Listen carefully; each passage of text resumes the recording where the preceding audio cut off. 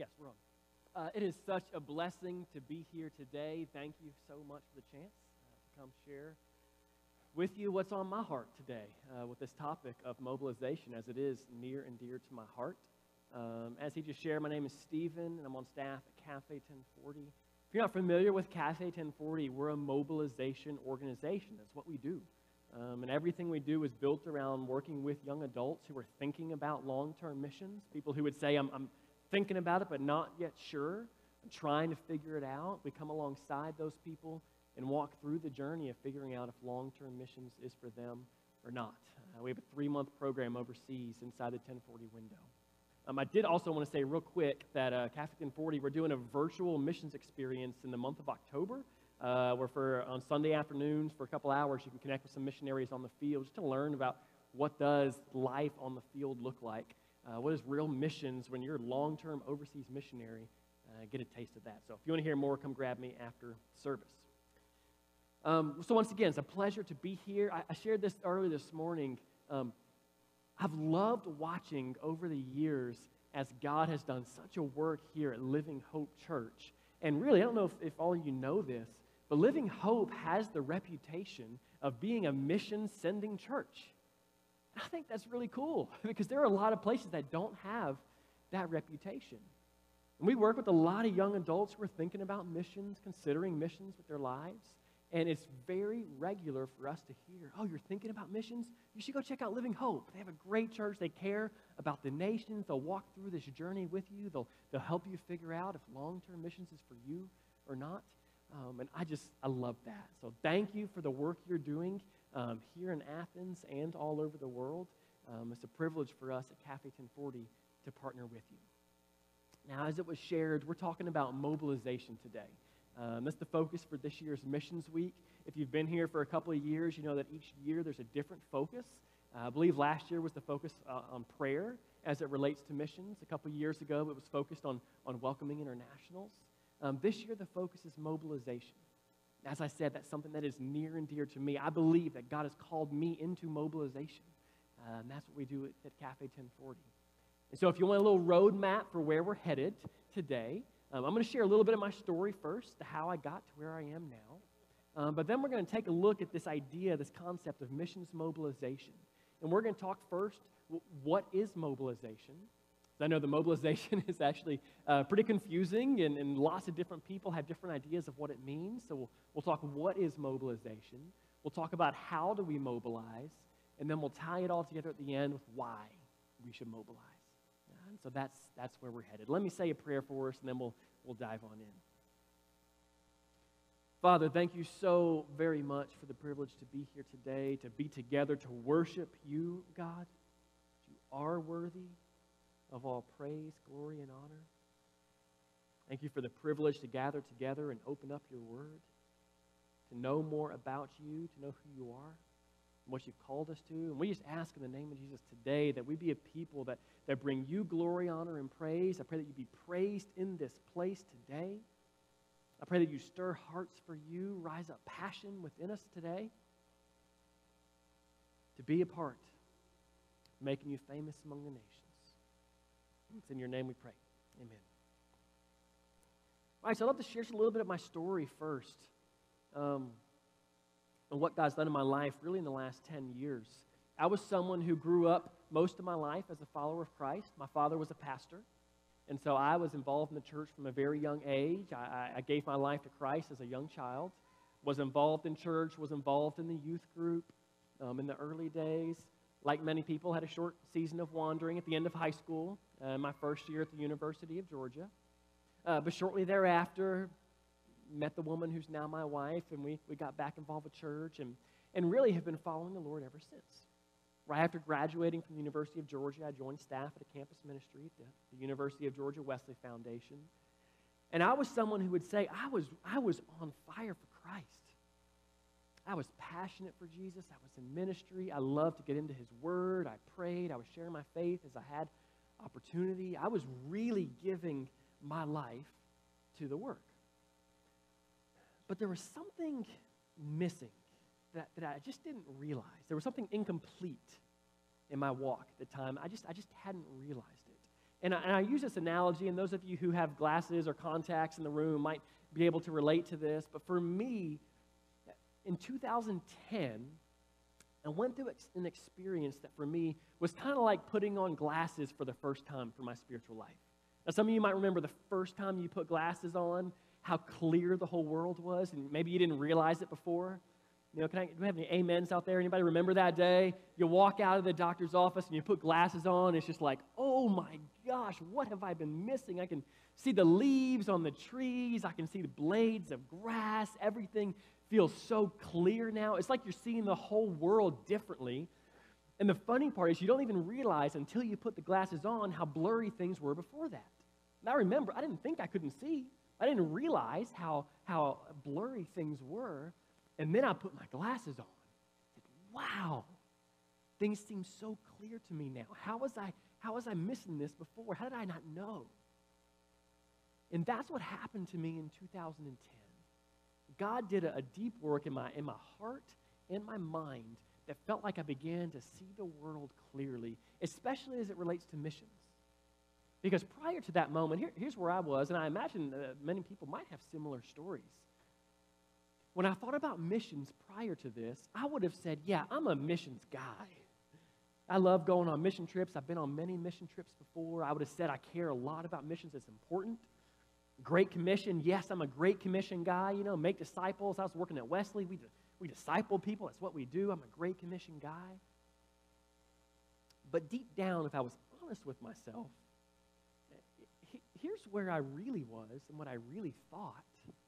When it came to kind of long-term overseas missions, I would have thought to myself, really, truly, unless you're called, like really, truly called, why would you do that? Because there is so much to do here. So many people who don't know Jesus right here, so much hurt, so much brokenness, so much poverty, right here where we are. I was campus of University of Georgia, maybe 30,000 college students who don't know Jesus. There's so much work to be done here. Why would I leave this place where I speak the language and know the people to go somewhere far away? It doesn't make any sense. Unless, of course, I'm called. And, of course, I had the mindset many of us do. Thank goodness I'm not. I'm not called, right? No. That's for those people. Me called? No. I'm called here. Thank you. Whew.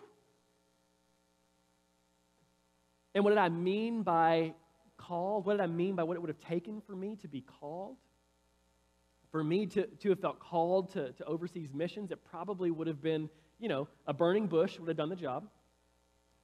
Getting swallowed by a whale would have done it, right?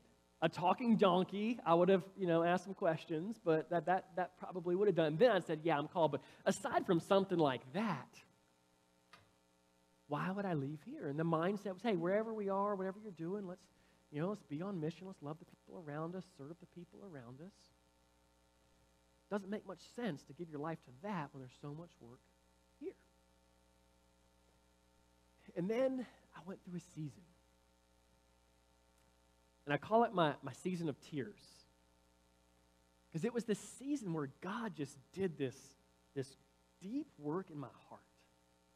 I cried every time I prayed for like 6 months. It was not fun. I'm not a crier.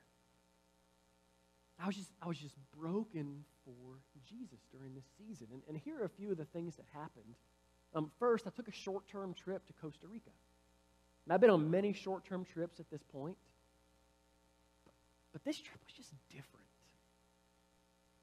God did something really unique and really powerful on this trip where it's hard to even describe exactly what it is that he did, but it was on this trip where I just felt like God just kind of broke me down into a million pieces and then started to kind of put me back together. I just remember this feeling of just brokenness for Jesus. Brokenness for his kingdom. Brokenness for him. I know on that trip, God put something about the nations in my heart. I didn't know what it was at the time. I was called to something about reaching the nations. So I come home from that trip, and there's just something within me. I don't care what my life is about anymore, Christ. I'm here for you, and however I can serve you, here I am. It was a beautiful place to be. I came home, and it wasn't but a couple weeks later, my wife took a job, the place where I now work, Cafe 1040. And I remember speaking to the founder. And I remember him looking at me the first time we met, and he said, "Hey, Stephen." He said, "Hey, do you know the Great Commission?" Here I am, of course I do. I'm in ministry. I'm halfway through seminary, like I got the Great Commission, of course. Stumbled through it. And then he says, "Oh, okay, that's great. Hey, have we completed it yet?"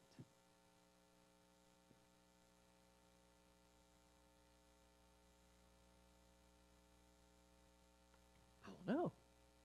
Are we supposed to? Is it something we're supposed to complete? I have no idea. I don't even know what you're asking me. Have we? I guess not. I didn't think I don't know. Because at that point, that hadn't really been my mindset around the Great Commission being a task to complete. For me, the Great Commission was a little bit more of just kind of a generic call to go, make disciples as you go. It got my mind thinking that day. Something happened up here. And with what had happened already in my heart and what was happening in my mind, God started doing something. Then I met this guy. Many of you probably know him. Best mobilizer I've ever met, actually. His name's Jimmy Richardson. Jimmy Richardson was a mobilizer. In fact, I would say, God gets all the credit for what he's done in Athens as it relates to missions, but man, he used our brother Jimmy. A lot of what's happening in Athens now was God using Jimmy 10 years ago and starting to stir up people for missions. So I started meeting with Jimmy, talking to him. Started learning some things that I'd never heard before. And then I took this class called Perspectives. Perspectives on the World Christian Movement. If you haven't taken it yet, I can't encourage it enough. I tease a lot about this. For me, Discipleship 101 is repent of your sins, confess Jesus Christ as Lord and Savior, get baptized, take perspectives. Because it's so impactful, it's so eye-opening. It's a class essentially on missions, but it walks through the whole Bible. And I started learning these things that I had never heard before. Here's a guy who's halfway through seminary and been in church my whole life, and I started learning these things like missions isn't just a couple verses in the New Testament from Paul, but missions is actually the story of the entire Bible. From Genesis to Revelation is the story of God's mission in the world, all the way from Genesis 12, when God speaks to Abraham and says, "Through you all the nations of the earth will be blessed," all the way up to the Great Commission when Jesus gives his final task, and all the way then to Revelation, when we get to Revelation 7, and we get this image of people from every tribe, every tongue, every nation, every race, gathered around the throne in worship. This is the story of the Bible. From Genesis to Revelation, the story of God redeeming all the peoples to himself. Gosh, maybe I wasn't listening. Maybe I wasn't paying attention, but that just hadn't connected for me yet. And then I started learning about the state of the world. And in the Great Commission, it talks about make disciples of all the nations. That word is ethne, or ethnic groups, people groups. I didn't know this before, but we now know how many people groups are in the world. We know who they are. We know how many of them there are. We know where they are. And we know which ones have been reached with the gospel, have an active church, have Christians there to share the good news. And we know which ones aren't. About 17,000 people groups in the world. Around 10,000 of them have already been reached with the gospel. There are disciples among those peoples. It's about 7,000 people groups in the world left that haven't been reached with the gospel yet. They don't have an active gospel presence. They don't have disciples there to share the good news with the other people. 7,000 of them. So I heard this, I was like, why doesn't everyone know this? Why did I not know this until now? I was 27 years old. Why have I never heard? Everybody should know this. This should be commonly understood by followers of Christ. Here's the task that Christ gave his church. Here's where we are. Let's go do this. Then I learned also on top of it all that right now only about 3% of missionaries that are sent out go to places that are not reached with the gospel. Around 97% of them are serving in places already reached with the gospel. Now, they're not bad people doing bad things, right? They're wonderful people doing wonderful things. Those places are reached because of the work of these missionaries. But I found myself saying, wow, this is the task Christ has given the church, and we're not sending hardly any of our people to these places. When it comes to missions giving, less than a penny of every dollar is given to unreached people groups, where over 99% is allocated towards reached places. How are we going to accomplish this task that Christ has given the church? I had a moment of righteous anger, I'll call it. It's like, how can this be? Here we are. We have this task that Christ has given the church, and we know where the places are that have no access to the gospel, no churches, no Christians, no missionaries. And we're not sending anybody there. I was hearing things that I hadn't heard before, and there was a renewing of my mind that was happening. Paul talks about being transformed by the renewing of our minds. My mind and my heart, there was this thing happening within me. And then finally, in May of that year, again, this was my 6-month stretch, my wife and I, we went to visit one of the overseas locations for Cafe 1040. It was a place in North Africa. And in this place, it was 99.9% Muslim. In the place where we were, a place of around 150,000 people, there was one known local Christian. And my eyes were just opened. And I remember walking the streets of this place, and the call to prayer would come over the loudspeakers 5 times a day. I was having conversations with people, meeting new people. And I realized that unless something changed, these people that I now had faces to put with names, these people I'd actually met, unless something changed, the vast majority of all these people were going to go their entire lives and never meet a Christian and never actually hear the good news of Jesus Christ presented to them. Statistically speaking, people who live in an unreached people group will live and die without ever hearing the gospel because there's no one there to tell them. So we're not just talking about lost people in general, people who don't know Jesus. We're talking about entire people groups that have no one there to tell them. I had no idea. And when I came home from that trip to North Africa, my life was changed forever. I had been hearing things that I'd never heard before. My mind was learning things. I was seeing things I hadn't seen before. And I started doing things that I had never done before from that point forward. And that was when I knew that God, the rest of my life will be devoted to seeing those people reached with the gospel. I was mobilized. That's what happened. I was mobilized. I wasn't a better Christian than others. I wasn't an elite Christian or anything like that. But I had put glasses on and started seeing things very, very differently. My hope today is that for all of us in some way or another, we can have our hearts on fire, we can put the glasses on, we can have our hearts and minds connected, where God might come and do a great work in all of us, to be a part of his work all over the world.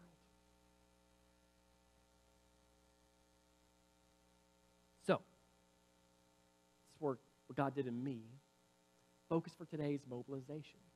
And so what I want to get into now is let's talk about what does this actually look like in today's world. Okay, we'll start with this first question. What is mobilization? We're going to start with Webster's. We're going to talk about a few definitions that Webster's would say, what is mobilization? Number one, Webster would say the action of making something movable or capable of movement. Number two,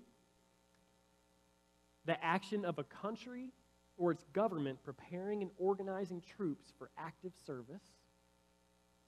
Think about the parallels there with the church and missions.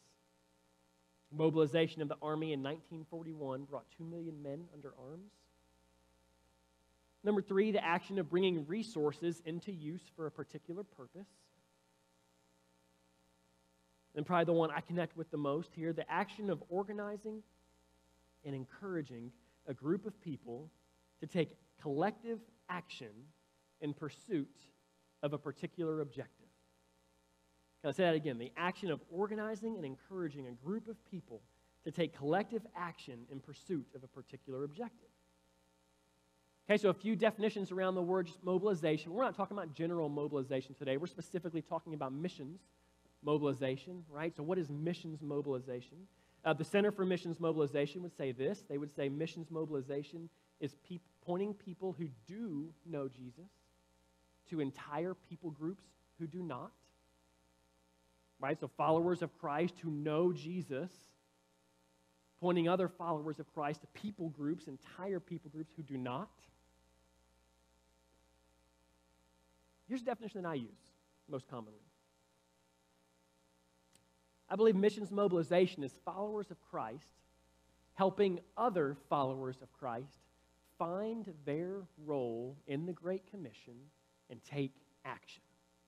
That last part's really important for me. All those definitions of mobilization you saw, it's all about action, being moved into action. I believe every person has a role in the Great Commission.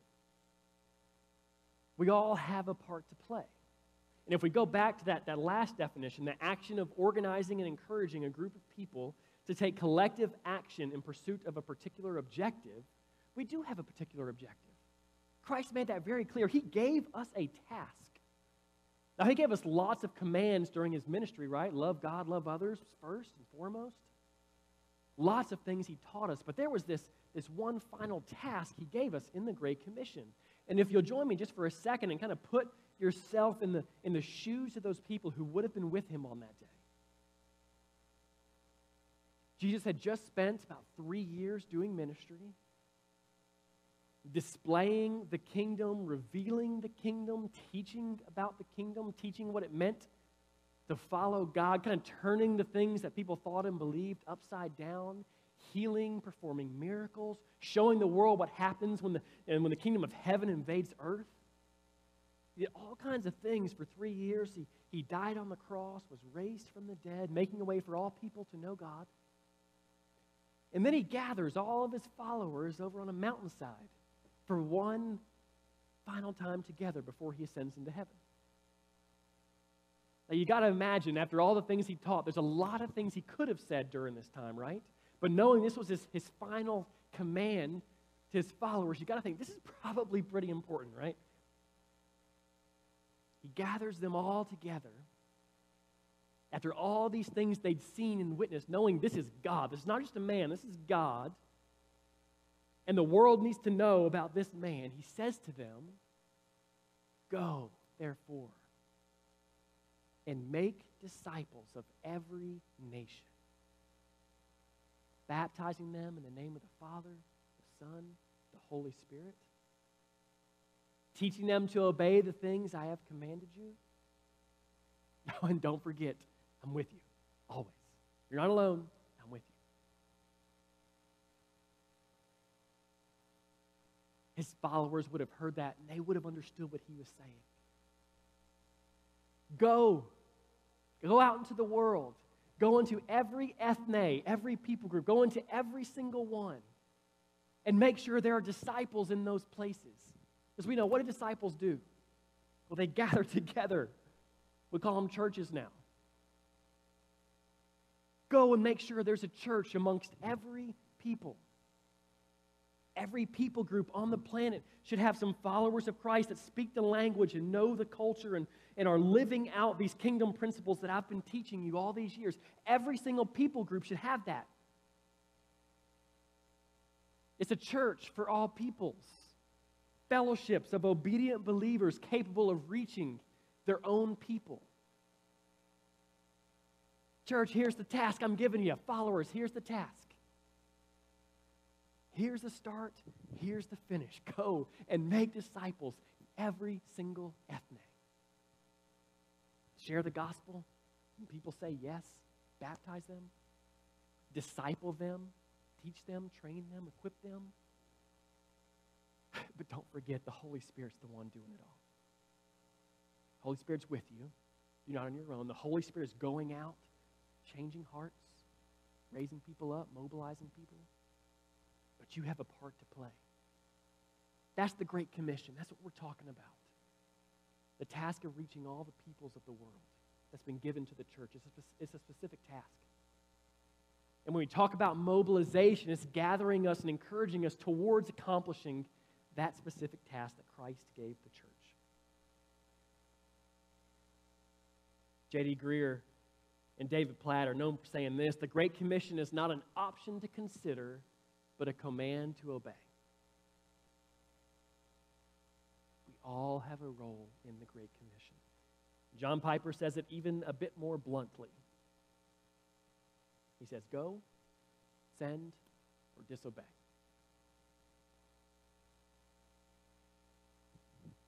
We all have a role to play in the Great Commission. All right, so that's how I would define what is mobilization. Followers of Christ helping other followers of Christ find their role in that Great Commission. We all have different roles to play, helping them take action. So now, what does it actually look like, right? How do we mobilize, okay? And for this, the rest of our time here, I want to take a look at the life of Paul and dig in what we see in the Scriptures for mobilization. Is this just a made-up idea that we have for today, or is this something that we see in Scriptures? And I love looking at the life of Paul because while most of us, when we think of Paul, we think of the first missionary and the works that he did as a missionary, I would argue that Paul was also one of the best mobilizers we've ever seen. Paul was a mobilizer. And he shows us both the context for within which mobilization should happen and also gives us a pattern for mobilizing. Okay, so first, we're going to take a look at Acts 13, verses 1 through 4. And give a quick little bit of context here. This is the church in Antioch, widely regarded as the first church. It says in Acts 11, this was the first place where they were called Christians. Paul had been with these people for some period of time. And here's what we see. Acts 13, verse 1. Now there were in the church at Antioch prophets and teachers: Barnabas, Simeon, who was called Niger, Lucius of Cyrene, Manaen, a lifelong friend of Herod the Tetrarch, and Saul. While they were worshiping the Lord and fasting, love that part, while they were worshiping the Lord and fasting, the Holy Spirit said, set apart for me Barnabas and Saul for the work to which I have called them. Then, after fasting and praying, they laid their hands on them and sent them off. The church, the leaders of the church, laid hands, church gathered together, sent them off. So being sent out by the Holy Spirit, Paul and Barnabas, they went down to Seleucia, and from there they sailed to Cyprus. Began the first missionary journey. There's a couple of things I want to point out from this passage that I think are so important. And that is, first and foremost, is that mobilization primarily happens in the context of a church.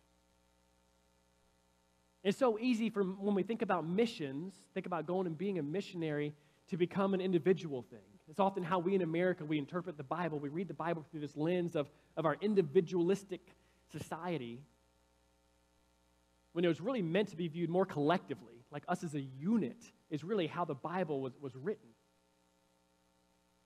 And so this task that was given from Christ to his followers is a task given to the church. Friends, the church is who God put in place to reach the world. And so when we talk about missions mobilization, I believe the model we have is that churches gather together, and they've taught about God's mission in the world and are educating the people of the church. But as the church gathers together in the midst of worshiping and praying and fasting, there will be some people in the church who are called by God to be missionaries. And I think that's the context for which it should be happening. Pastors of the church there, elders, leaders of the church, laying hands on, affirming that calling, sending out, recognizing that some are going to be sent, most are going to stay.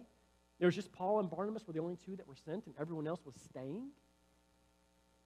But it's so important to understand that it wasn't as if, okay, thank goodness, those are the missions people. Now we get to go do our thing here while they go be the missionaries. No, Paul and Barnabas, they were simply an extension of the church. They were an arm of the church. The church is who was going out reaching the world. Paul was the mouthpiece. But the church was doing this together, and all the people of the church had a role to play in that work. Some were praying for Paul and Barnabas. We see that a lot. People praying for Paul, him thanking them for their prayers. Some were sending in money. Some were giving to allow the work to happen. They were all together working with Paul to reach those peoples. And I love when we get down to Acts 14, just about 2 chapters later, he says they sailed back to Antioch. This is after their first missionary journey, where they've been committed to sailed back to Antioch, where they had been committed to the grace of God for the work they had now completed. On arriving there, they gathered the church together and reported all that God had done through them and how he had opened the door of faith to the Gentiles. And they stayed there a long time with the disciples. So here's this picture of the church gathering together. Some Holy Spirit called out some to be missionaries. The church, I imagine a big celebration service for them, laying hands, praying, sending them out, but then keeping up to date with them as much as they could. They were getting letters back from Paul. And then a few years later, they come back and they report all that God had been doing and shared it with the church, because the church was doing this together. We talk to young adults a lot about the work we do at Cafe 1040, and we'll often have young adults come and say, "Hey, Stephen, I'm so excited. I think God might be calling me to be a missionary." And I'll say, "That's great. That's what I do with my life, to see missionaries raised up. That's great. Hey, what does your pastor think?" "Oh, I don't know. I haven't talked to my pastor." "Okay, well, what are the leaders, what are the elders of your church? What do the people of your church think?" I don't know. I haven't talked to my church. I haven't really shared that with anybody in my church yet. "Oh, okay. Let's step back just a second. Here's what I'm going to encourage you to do. Go get plugged into your church and talk to your pastor and share with them what God's put on your heart. And let your church elders and leaders pray for you and kind of walk through this journey with you and disciple you and prepare you. And there's a lot we do at Cafe 1040 to help, but we're not there to replace the church. The church is really how you're going to be mobilized. You guys know here at Living Hope, y'all have Alex Fields, who is like your missions guy. You're thinking about missions at Living Hope, go talk to Alex. Pastor David would love to talk to you. It should happen in the context of the church. And so in terms of context in the church, and also remembering, I love from this passage, we see that God is the one who's calling people. It happened in the midst of worshiping and praying. God calls people. Okay, so there's a context for mobilization, but there's also, when we look at the life of Paul, and we could spend hours digging really deep into this, I believe we see a pattern emerge from Paul's life as it relates to mobilization. This is a pattern that we now kind of have adopted at Cafe 1040 when we talk about mobilization. And we use the words hear, see, and do. It comes to mobilization, hearing, seeing, and doing your role in the Great Commission. So first, hearing. We talk about exposure.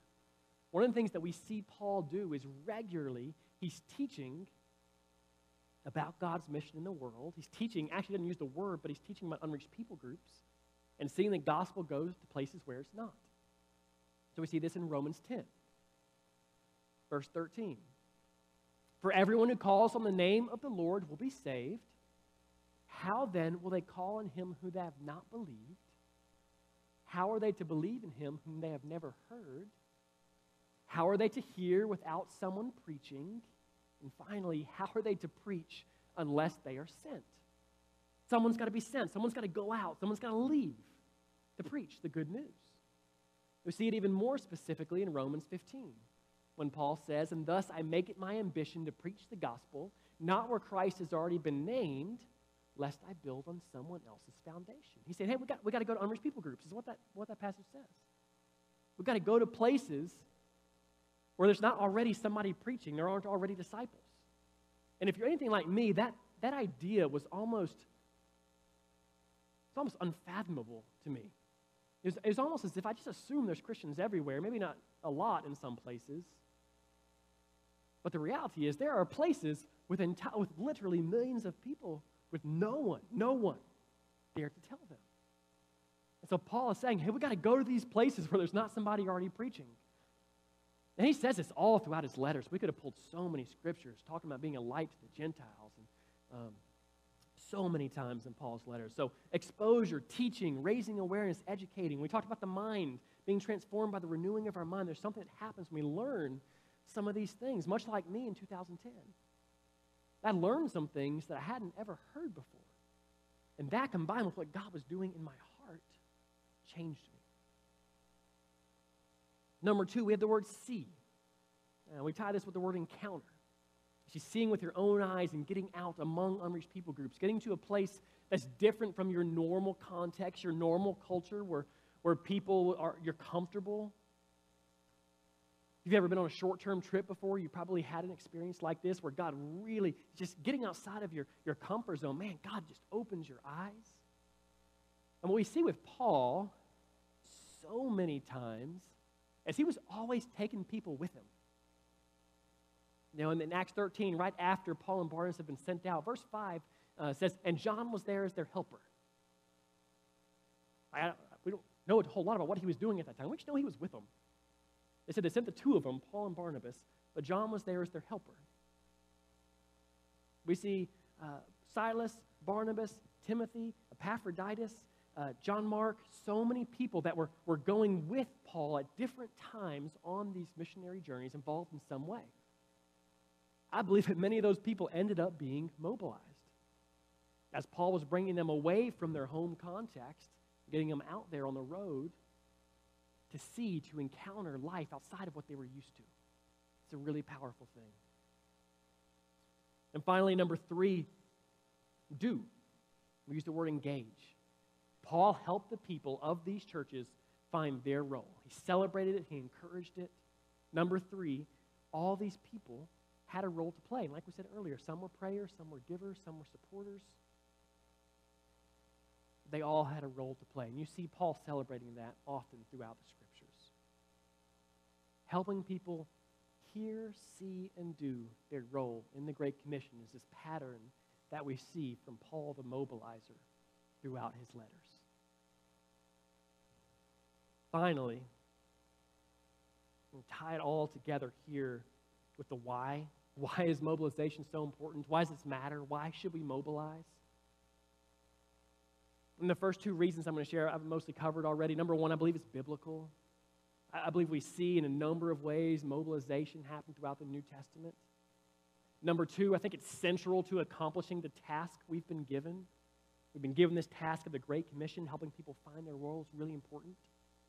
But number 3, it's really strategic. It's powerful. Now, I've got an illustration I want to share to illustrate the power of mobilization. Can I get a few people to come up on stage? Can I get 5 people to come on stage with me just real quick? Just hop up and run on up here, 5 people if you don't mind. I know this is abnormal. It's okay. Any brave souls? There we go. We got 1. Thank you. We got 2. Thank you. We got 3, 4, 5. Thank you so much. Thank you. All right. You 4 could stand over here. What's your name?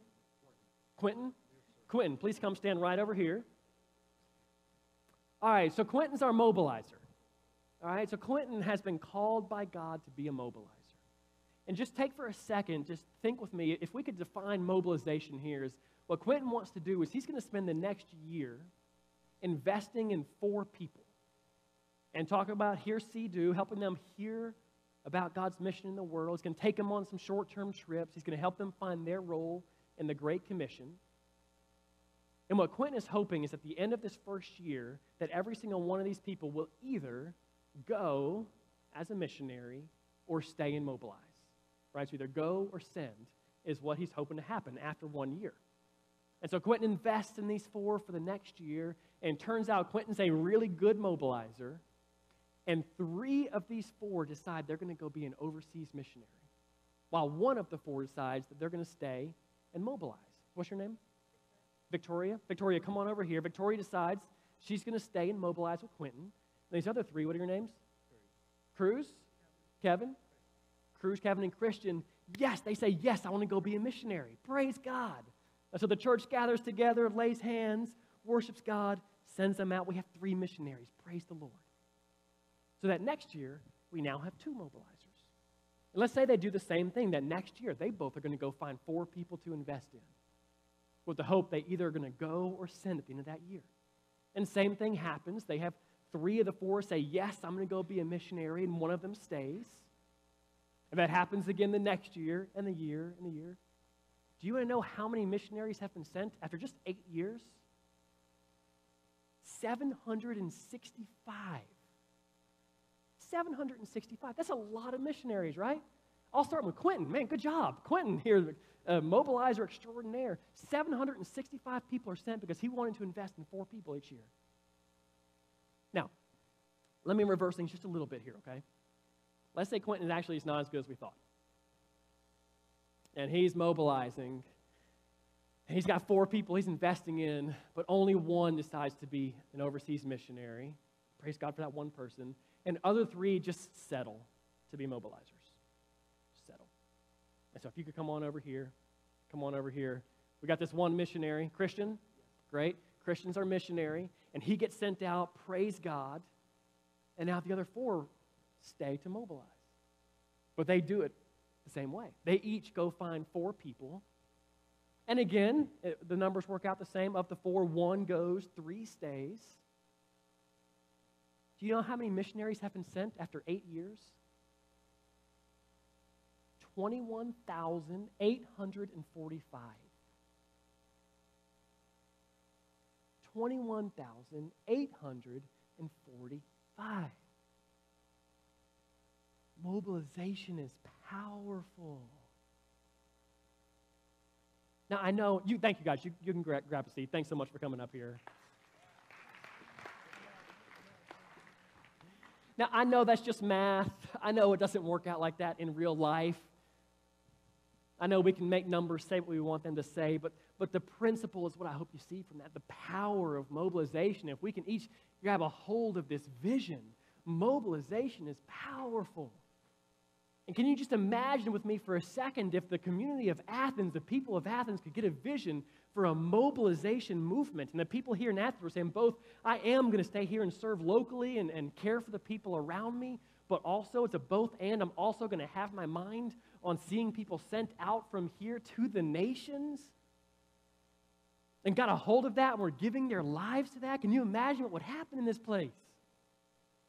I'd love to see Athens becoming a launching pad to the nations. We're so blessed here with great churches and great ministries. There's absolutely still work to be done, right? I know that. There is work to be done here in Athens. Now, I'm not at all advocating to neglect that work here.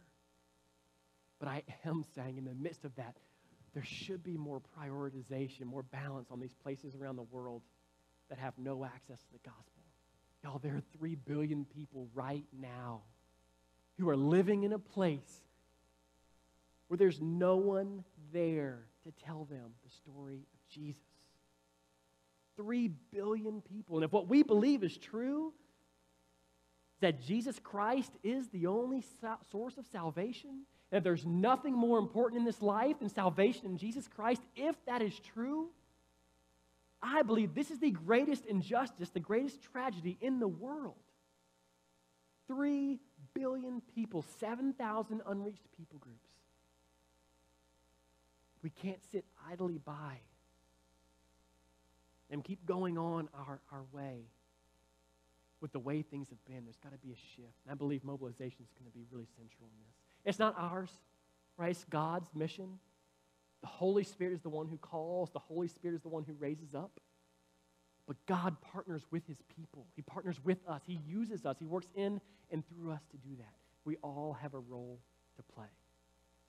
And so my challenge for the whole church today as we close up is I would ask that every person here, would you begin to seriously consider what is your role in the Great Commission? I imagine there are some of you in this room that are goers, and you're scared, and you don't know where to go next, and you don't know who to talk to or what to do. And if you didn't take this seriously, you might slowly just finish up school and go get a job and start working and never really seriously consider that call. I want to ask you to seriously consider that call. Come to your church. Come to Alex. Come to David. Some of you are intercessors, and you know that's your gift. You probably have some here, and you probably know who they are. Those people who, when they pray, if you want prayer, you know you go to these people. If that's you, give yourself to that and pray for the nations. Some of you have been blessed with resources by God. And it takes dollars for people to get to the mission field. And your role is to help them get there through generously, sacrificially giving of the blessings God has given you. We all have a role to play. What is yours? Let me pray for us. Father, thank you so very much for the great privilege it is to be here. Thank you for the great privilege it is to partner with you in your mission around the world, your mission of redeeming all the peoples of the earth. God, that you would even choose to partner with us. We don't know why we have such little to offer, but we thank you for the great joy and the great honor, the great privilege it is to participate with this task with you. And God, I'm so thankful that the last part of the Great Commission says, and lo, therefore, I'll be with you always, even to the end of the age, that we know that we're not on our own doing this. We don't have to muscle up enough strength and be eloquent and say the right words. We simply have to be faithful and available to you to work in us and through us. We know you are the one going out and changing hearts and creating passion and drawing people to yourself. And we simply get to be the vessels. God, you are so worthy of praise, worthy of our worship. We give our lives to you today. It's your name we pray. Amen.